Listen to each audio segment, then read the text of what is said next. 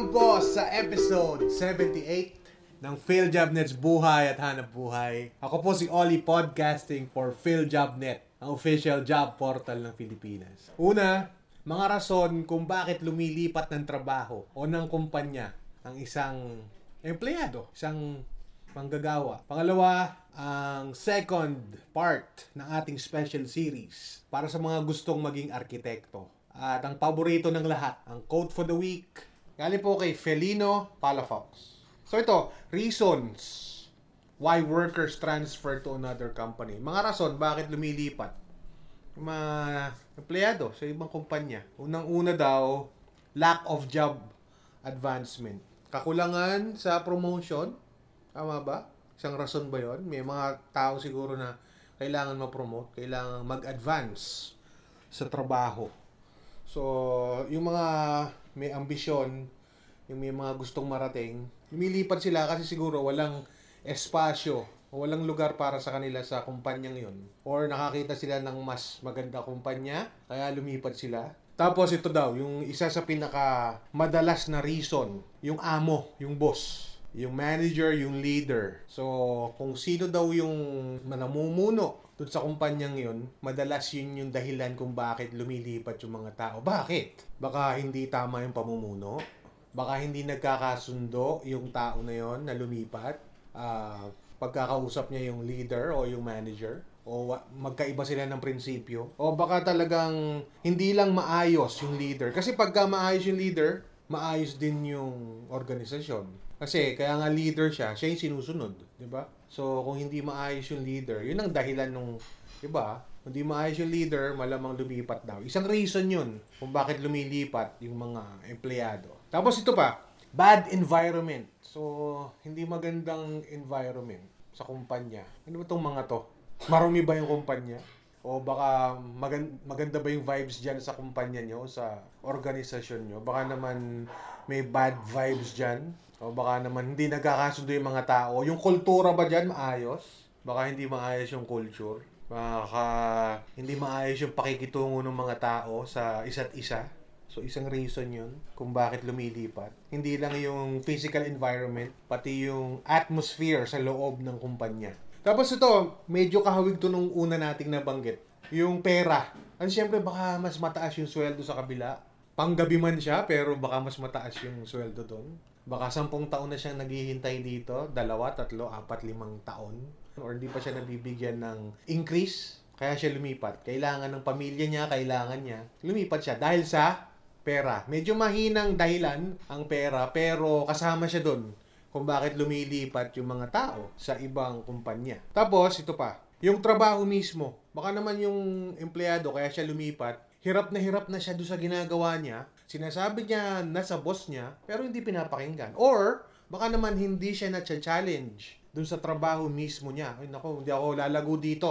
Itong trabaho na to, kayang gawin ng grade 2. So, lilipat ako. Ayoko tong trabaho na to. Okay. Pero syempre, bago ka lumipat, dapat meron kang maayos na lilipatan, bago ka tumungtong sa malawak na dagat ng paghahanap ng trabaho, meron ka dapat tutungtungang sandigan na matibay. Ano pa? Yung mga ibang benefits. Kasi ibang kumpanya nagbibigay ng maraming benefits. Baka naman doon sa kumpanya niya dati ay wala masyadong benefits.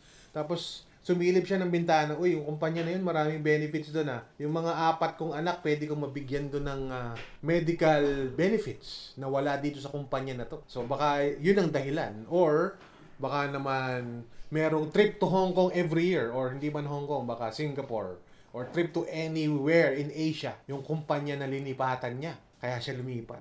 Ngayon, ang dahilan natin sa paglipat ng trabaho ay iba-iba. Depende na yan sa tao. Pero kadalasan, improvement or yung job security or yung pera o yung environment o yung boss yung mga dahilan ng paglipat natin. Kasi kung masaya ka nga naman sa trabaho mo, bakit ka lilipat? Masaya ka sa mga taong kasama mo, bakit ka lilipat? Minsan hindi na yung sweldo ang mahalaga. Ang mahalaga na lang yung atmosphere sa loob ng trabaho. Kaya tayo nagtatagal. At kung may nakikita tayong future dun sa trabaho na yun. So, siguro magandang topic to para dun sa mga employers na rin. Siguro dapat tignan natin yung kung ano meron tayo, anong benefits yung nabibigay natin. At the same time, dun sa mga gustong lumipat. ng trabaho. Konting patalastas po, para sa mga gustong makahanap kaagad ng trabaho, pwede po kayong mag-login sa philjobnet.gov.ph philjobnet.gov.ph. Ito ang pangalawang bahagi ng ating special series para sa mga gustong maging arkitekto. Ngayon, yung mga gustong maging arkitekto, may mga dahilan yan, no? Ito yung mga maiinam o mga magagandang dahilan kung bakit gusto nilang maging arkitekto. Ngayon, yung iba kasi pag nag-aaral sila, ayaw nila nung naiinip. Hindi daw nakakainip mag-aral ng architecture. Marami kang interesanting bagay na matututunan. Interesting daw yung course na yan. Laging hahamunin ang kaalaman mo, ang iyong pagiging malikhain, ang iyong sipag, ang iyong tiyaga. So, hindi daw nakakainip yung kurso na yan. Tapos, pag naging arkitekto ka, isa pang reason to, makapagbibigay ka ng mga magagandang istruktura sa sambayanan. Medyo mabigat-bigat na dahilan yun. Meron kang legacy na maiiwan. Tapos, maaayos mo at magiging kapaki-pakinabang ang mga buildings na ide-design mo para sa mga tao. Siguro, niisip mo yung safety, yung right of way, yung firewall, kasi mahalaga rin yan, di ba? So, maibibigay mo yung mga ideas mo sa tao kung magiging ganap kang arkitekto.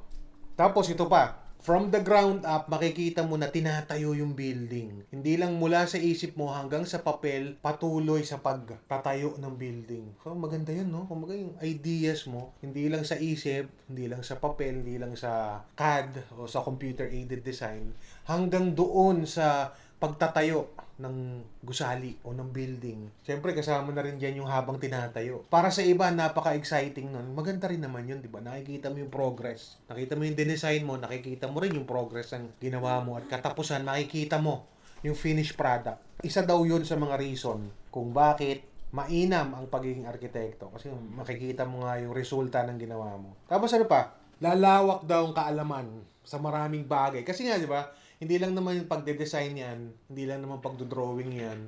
Sa computer, kailangan din na matuto ka. Sa pag-negotiate sa mga contractors, magandang presyo ng materyales, sa pakikipag-usap sa mga may-ari, hanggang sa bangko. Napakaraming saklaw ng pagiging arkitekto. Siyempre sa pagtatayo ng mismong gusali na nabanggit natin kanina. Tapos isa pa daw, mabuting profesyon siya kasi mataas ang tingin sa'yo, di ba? Parang doktor.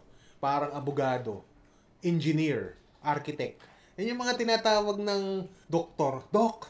Yung mga tinatawag na engineer. O, di ba? Tinatawag yung attorney. Yung mga ganun. Nakalinya siya doon. Respetado siya. Sa komunidad, sa opisina, sa place of work kung saan tinatayo yung building. So, napakaganda. Napakaganda ng profession na to. So, yun, sana may natutunan kayo doon sa binahagi natin.